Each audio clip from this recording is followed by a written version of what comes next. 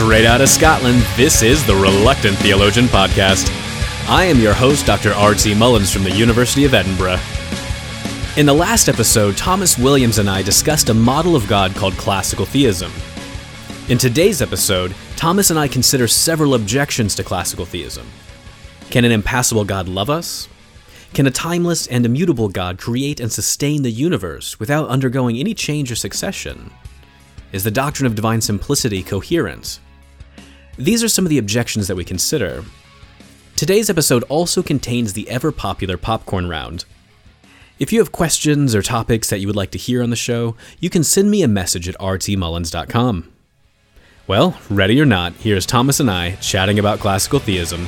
Enjoy.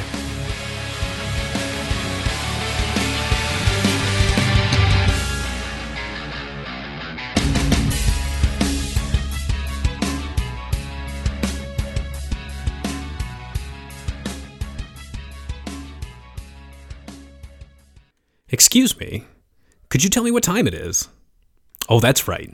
It's objection time. Objection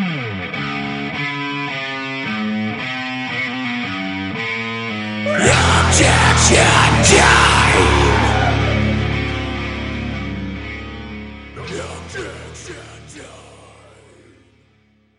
So Thomas, you've given us this better understanding of classical theism, and so what I want to do now is I want to look at some objections to the view, because in my opinion, you can't really understand a position inside and out until you really see how they deal with different objections. So let's look at some objections to classical theism. So I've got three here. So here's the first one. So sometimes contemporary theologians, they'll complain that the God of classical theism cannot love us or care about us. And this is usually an objection kind of focused on impassibility.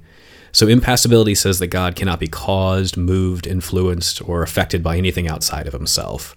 And so the worry is that if a God is not moved or affected by us, well, that just simply can't be a God who cares or loves about us. So can an impassible God, can he love his creatures?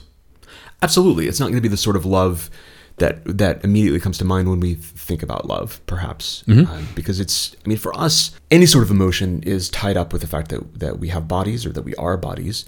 And so, I need a certain fluttering feeling in my stomach that signals that I'm in the presence of a beautiful person or something desirable.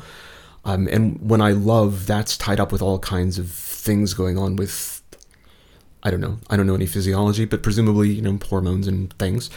Well, God can't be like that, because that would put God, so to speak, at the mercy of his creatures. That would give creatures control over God. And if we know anything as classical theists, we know that God is in complete control. He is subject to nothing outside himself in order to be what he is. But does that mean that God can't love? Yeah. Why would you think that? You're thinking about God too anthropomorphically, the classical theist would say. Yes, God loves his creatures. God pours forth this infinite love, which springs not from his reaction to anything outside himself, but from himself. That he doesn't just have love, right? Mm-hmm. He is perfect love. And that love, it's not bodily. God doesn't feel all woo when he thinks about us and how wonderful we are. It's not like romantic love. Mm-hmm. It's more like the love of a parent for a child. Think about the love that a parent has for a child. That may at a given time have an emotional overlay, probably often does, but it needn't.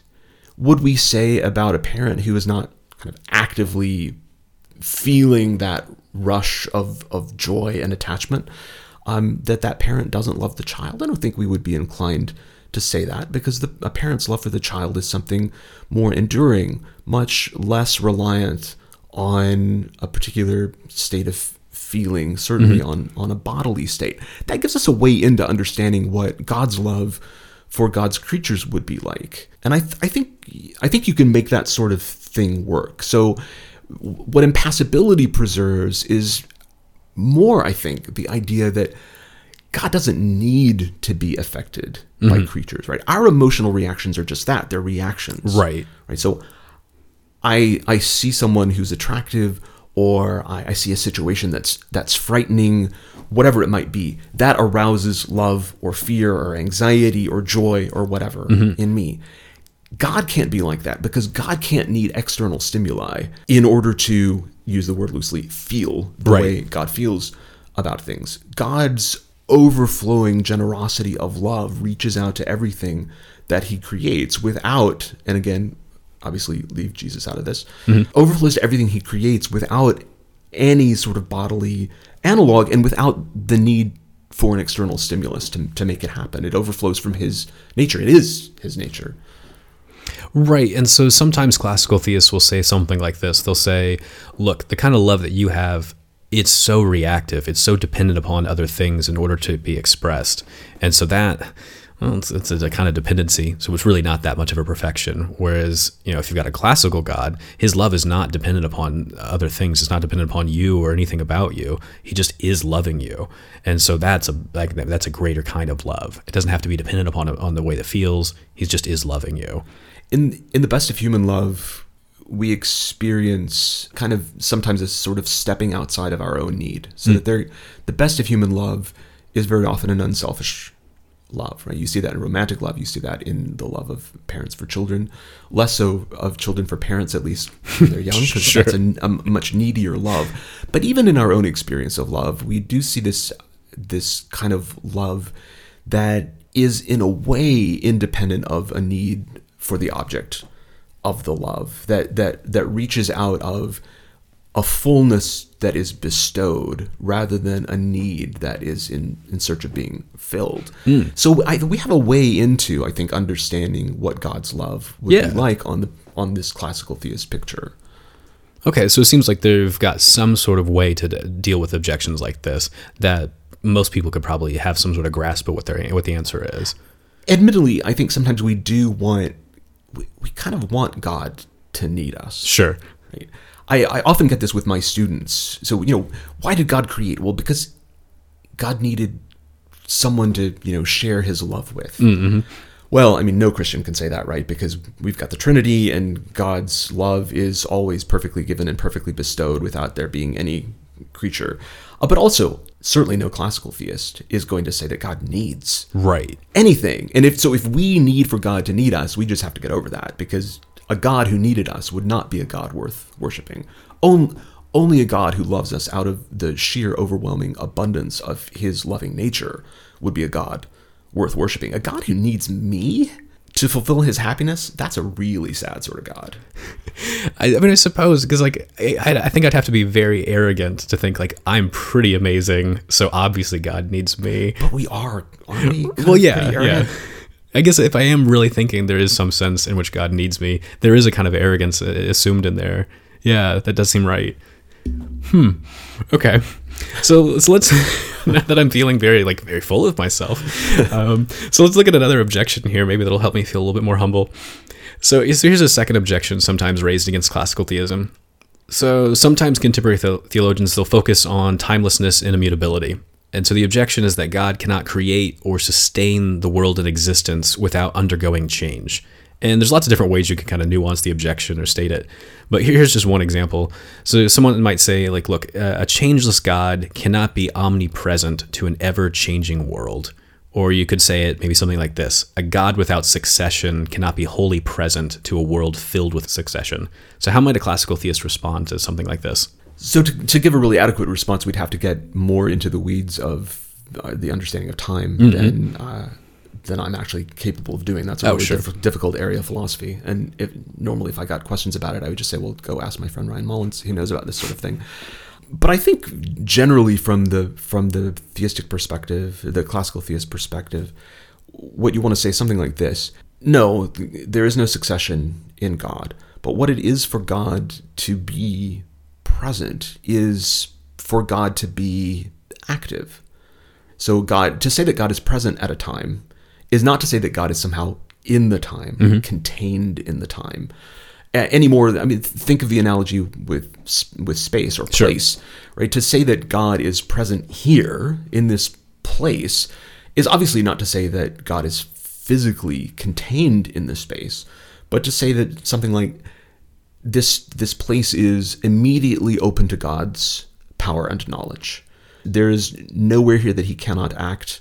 There is nothing here that he cannot know. It would be the same thing about time, that for God to be present at or in a time is for God's power and God's knowledge to extend, to encompass, right? To extend to or to encompass that time. Now, the claim of classical theism is that God manages to do that without there being any succession in God, so that all of time is open to God's power, all of time is open to God's knowledge, but in a non-successive way. So to come back to the slogan that I keep using, because I use it for teaching all the time and it's in my head, whatever God is, God always is. Whatever God does, God always does. Whatever God knows, God always knows. So God knows non-successively the succession of time. God acts non-successively at every time. So everything in the universe is upheld by God's power always, but God's upholding it is not at a time. What God upholds is at a time. Whether you can make sense of that, as I say, is going to depend on your views of time. And there's some views about time that make that easier than others. That's the claim. I dispute that quite a bit. But yeah, that is typically the claim, is that, yeah, look, there's certain theories. So if I'm a presentist, only the present moment of time exists, which is actually very classical to say these sorts of things. Yeah. Whereas if I affirm something called eternalism, the past, present, and future, well, they really deny there's such a thing as past, present, future, because they'll say all moments of time exist in their order. And so a standard claim today from contemporary classical theists is, if I've got this eternalist picture, well, all the moments of time are literally there for God to act on. Whereas if it's a presentist story, God has to wait until these new moments come into existence to act on them. And so that I seems think like you and I agree that doesn't actually make a difference, right? I don't think that your temporal ontology, I don't think makes a difference, because when you're looking at the eternalist picture, you do say all moments of time exist, but there still is succession within it.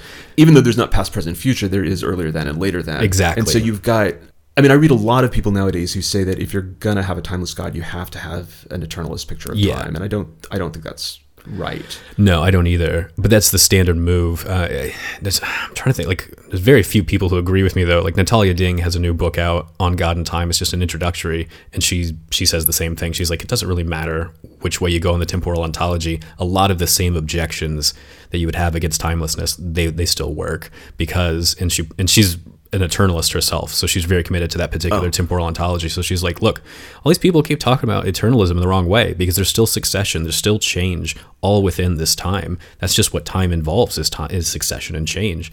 And the people, when they're trying to tell this detailed story about God and time on an eternalist story, they're just ignoring the details. They're just forgetting about the whole fact that there's still change and succession within there, and that there's still earlier than and later than. So once you get the details on the table, oh gosh, actually the objection comes right back. But I think eternalism does make some things easier.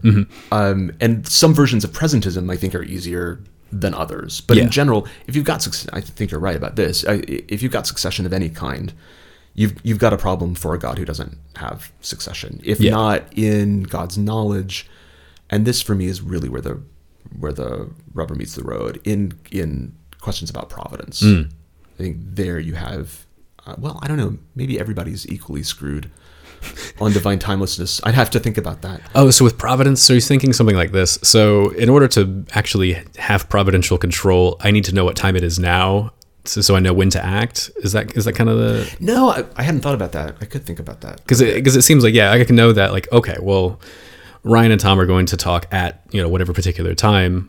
Cool, I know that eternally. Well, when is that going to happen, though, so I can make sure that they have a good conversation?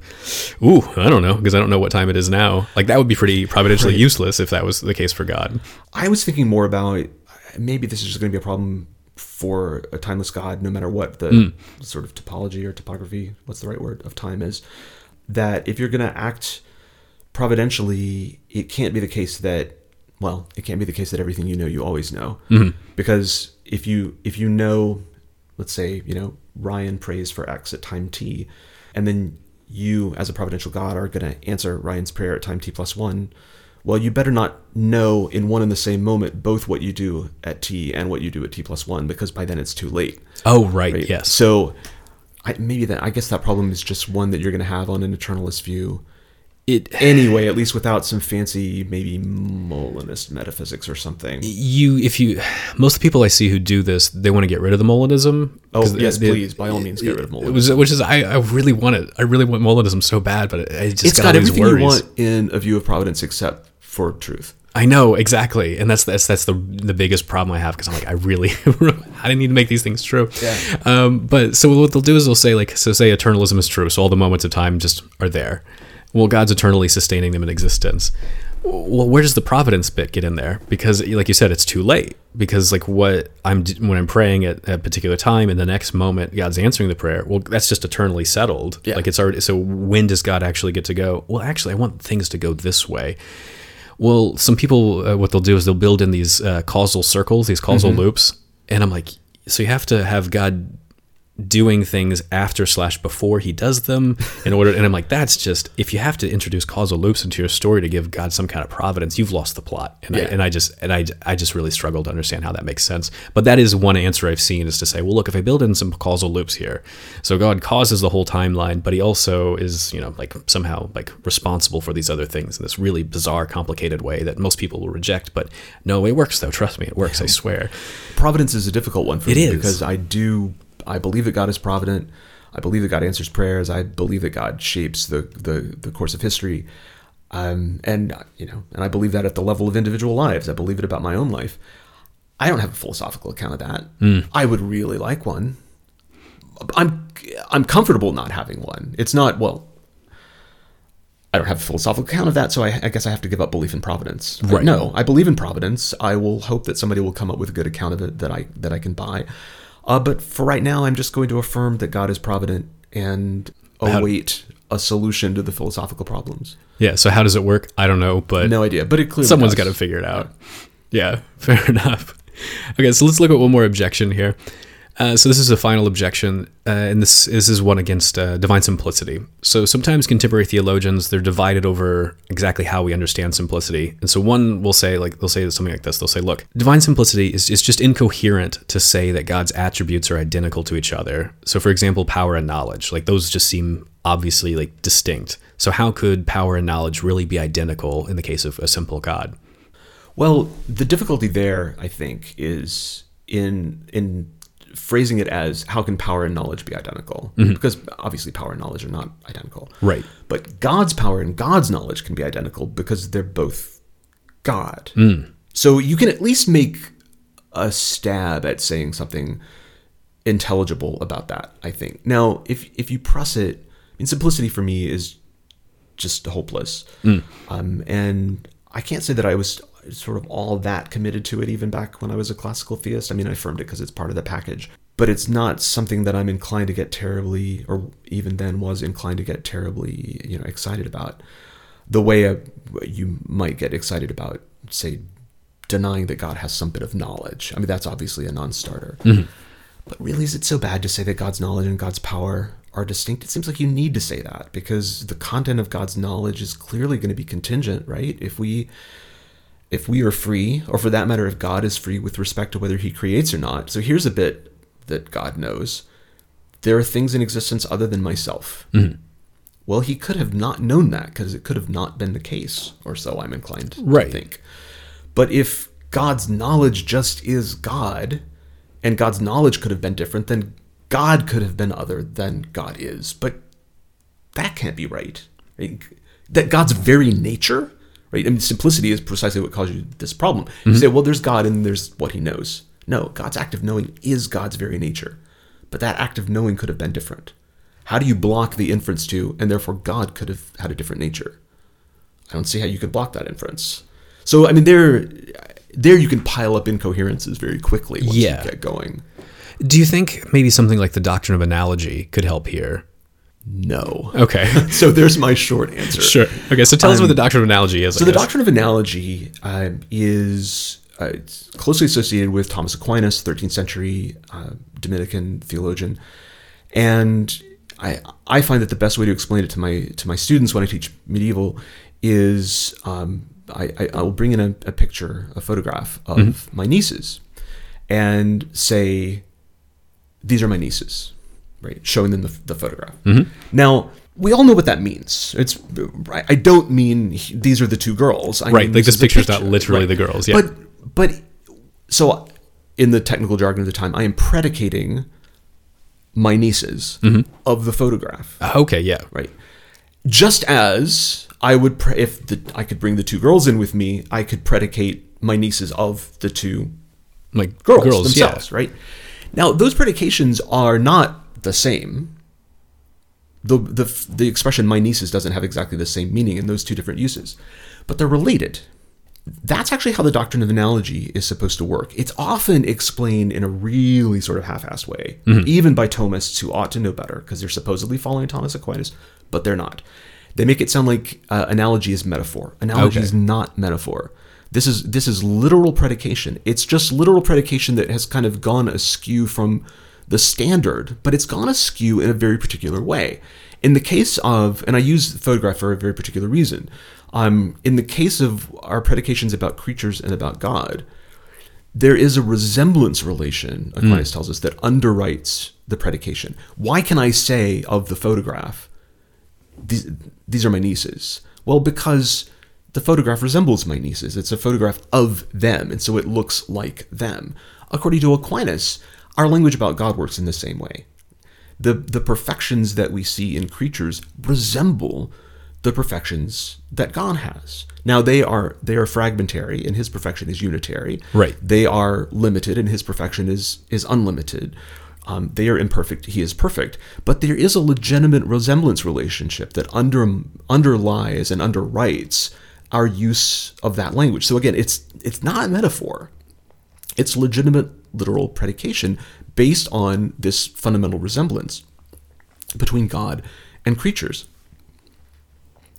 So we can say, for example, that Socrates is wise and God is wise because the wisdom of Socrates is an imperfect imitation of the perfect wisdom that exists in, and it turns out is identical with, God, right?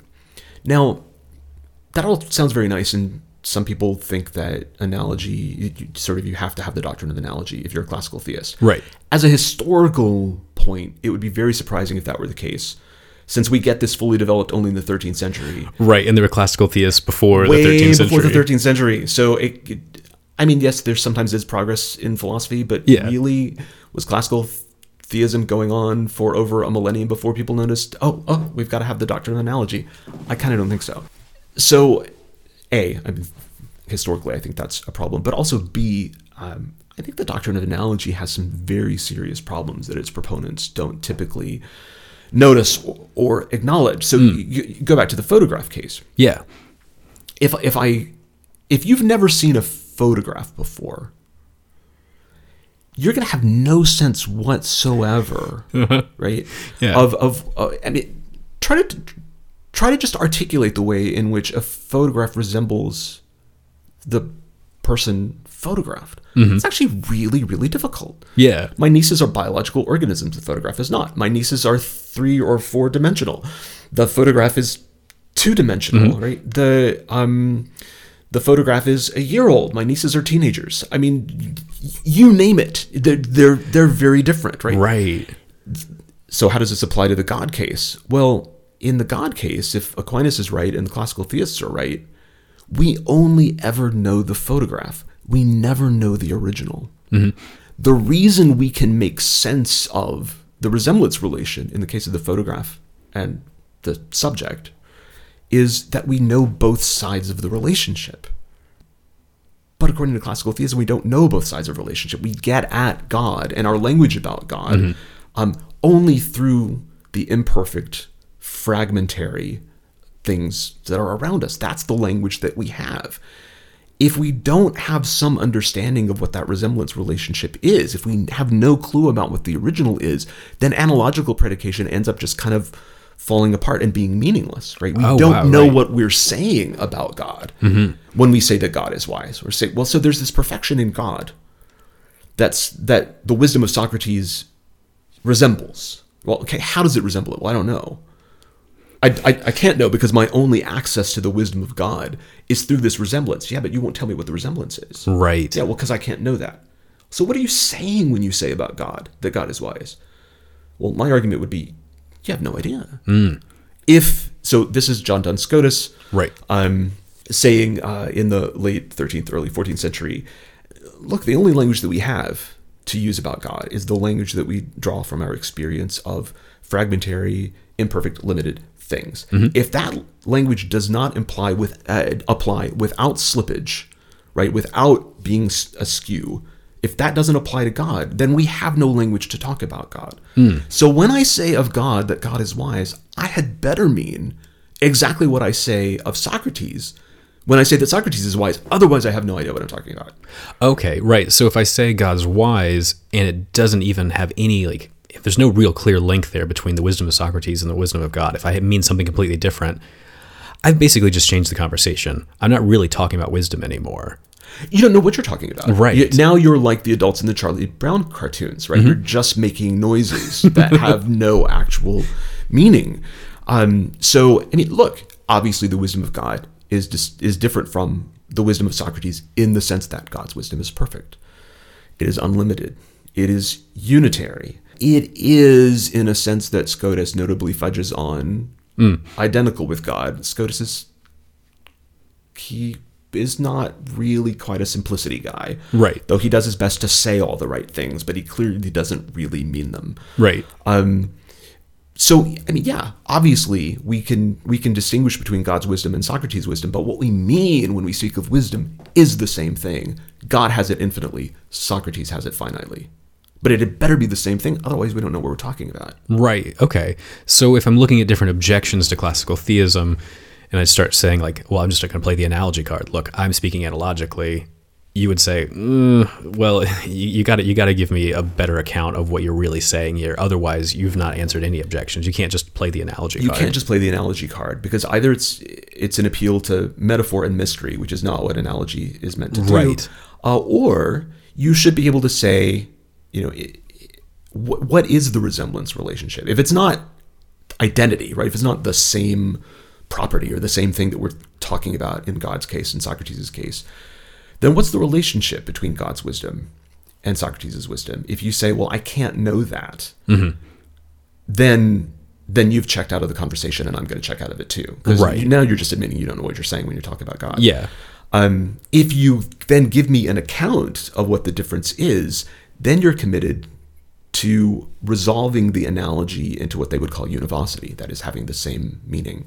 So for me, the alternative is univocity or unintelligibility. Right. When you resolve it all and explain it all, either you say, yeah, I actually have no clue what I'm saying when I say God is wise, in which case I want to say, well, then don't say it. Yeah, just don't say God's wise. Yeah, just don't talk about God. Yeah. Because you're committed to the idea that we can't talk about God. Or if, like me, you think that we can talk about God and we can know what we're saying, then ultimately we're going to have univocal predication. We're going to have words that have exactly the same meaning applied to God as they do when applied to creatures. With, again, all due caveats that God's perfections are infinite and so forth. But we're talking about the same thing. A lot of the question really is, how closely must our sort of conceptual resources track the metaphysics of things? And so one reason you get a lot of like the radical orthodoxy types and people who are inclined to apatheticism of various sorts, who get very nervous about univocity and will accuse you of idolatry. Sure. Is there was, but God is completely different from creatures. Right? God and creatures have nothing in common. To say anything else is to diminish God. Or to worship a God who is not, in fact, God. I would say, yeah, metaphysically, that's right. There's no sort of larger class to which both God and creatures belong. We have nothing metaphysically in common. That doesn't mean that the concepts we have in talking about both, right, the concepts that give meaning to our language, it doesn't mean that they can't have anything in common. Language just doesn't track metaphysics that closely. Yeah, because I would like it. We would really be in trouble. Yeah, exactly. Because I would like my language to track metaphysics as best as I can, but I mean, I can use lots of language that could be compatible with lots of different metaphysical systems and metaphysical claims. And so what you're saying here is like, well, look, the same thing's going on here. I could say God's in a completely different class from me, but I better have some understanding of knowledge. I better be using it semantically the same way in both cases. Right. Okay. I think that's exactly right. Okay, well, thank you. That's very helpful here for getting a better understanding of classical theism.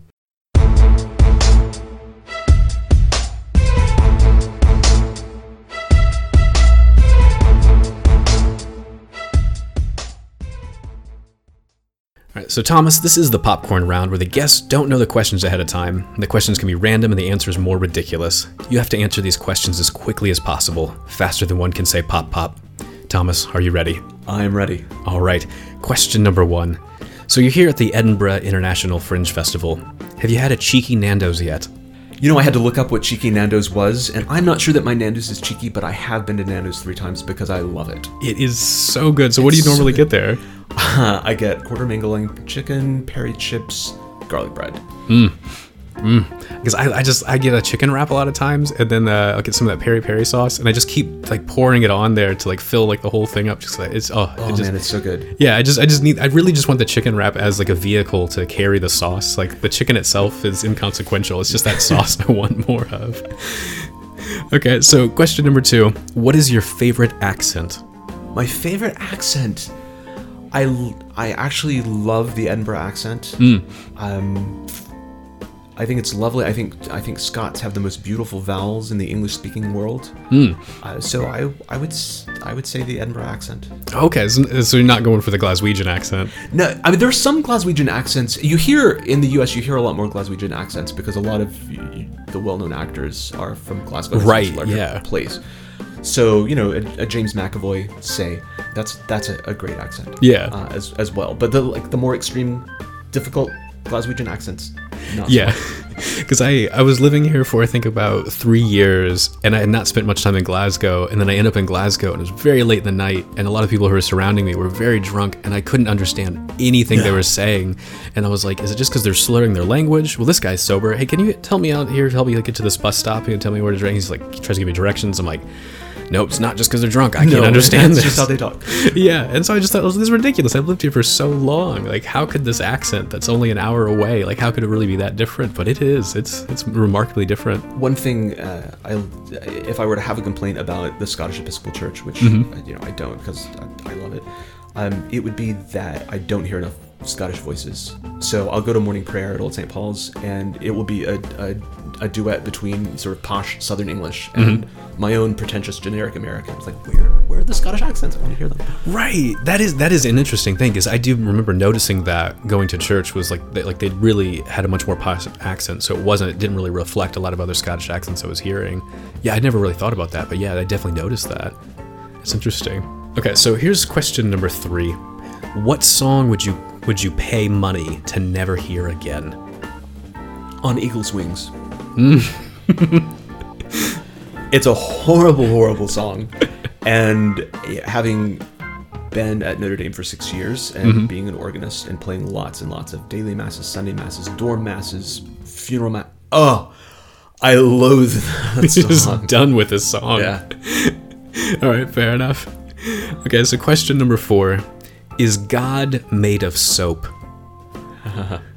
Where did you dig that one up? I might have asked around a bit to get some questions here. So I'd heard you'd written a disputation on. I wrote a lost question from the Summa Theologiae called "Is God Made of Soap?"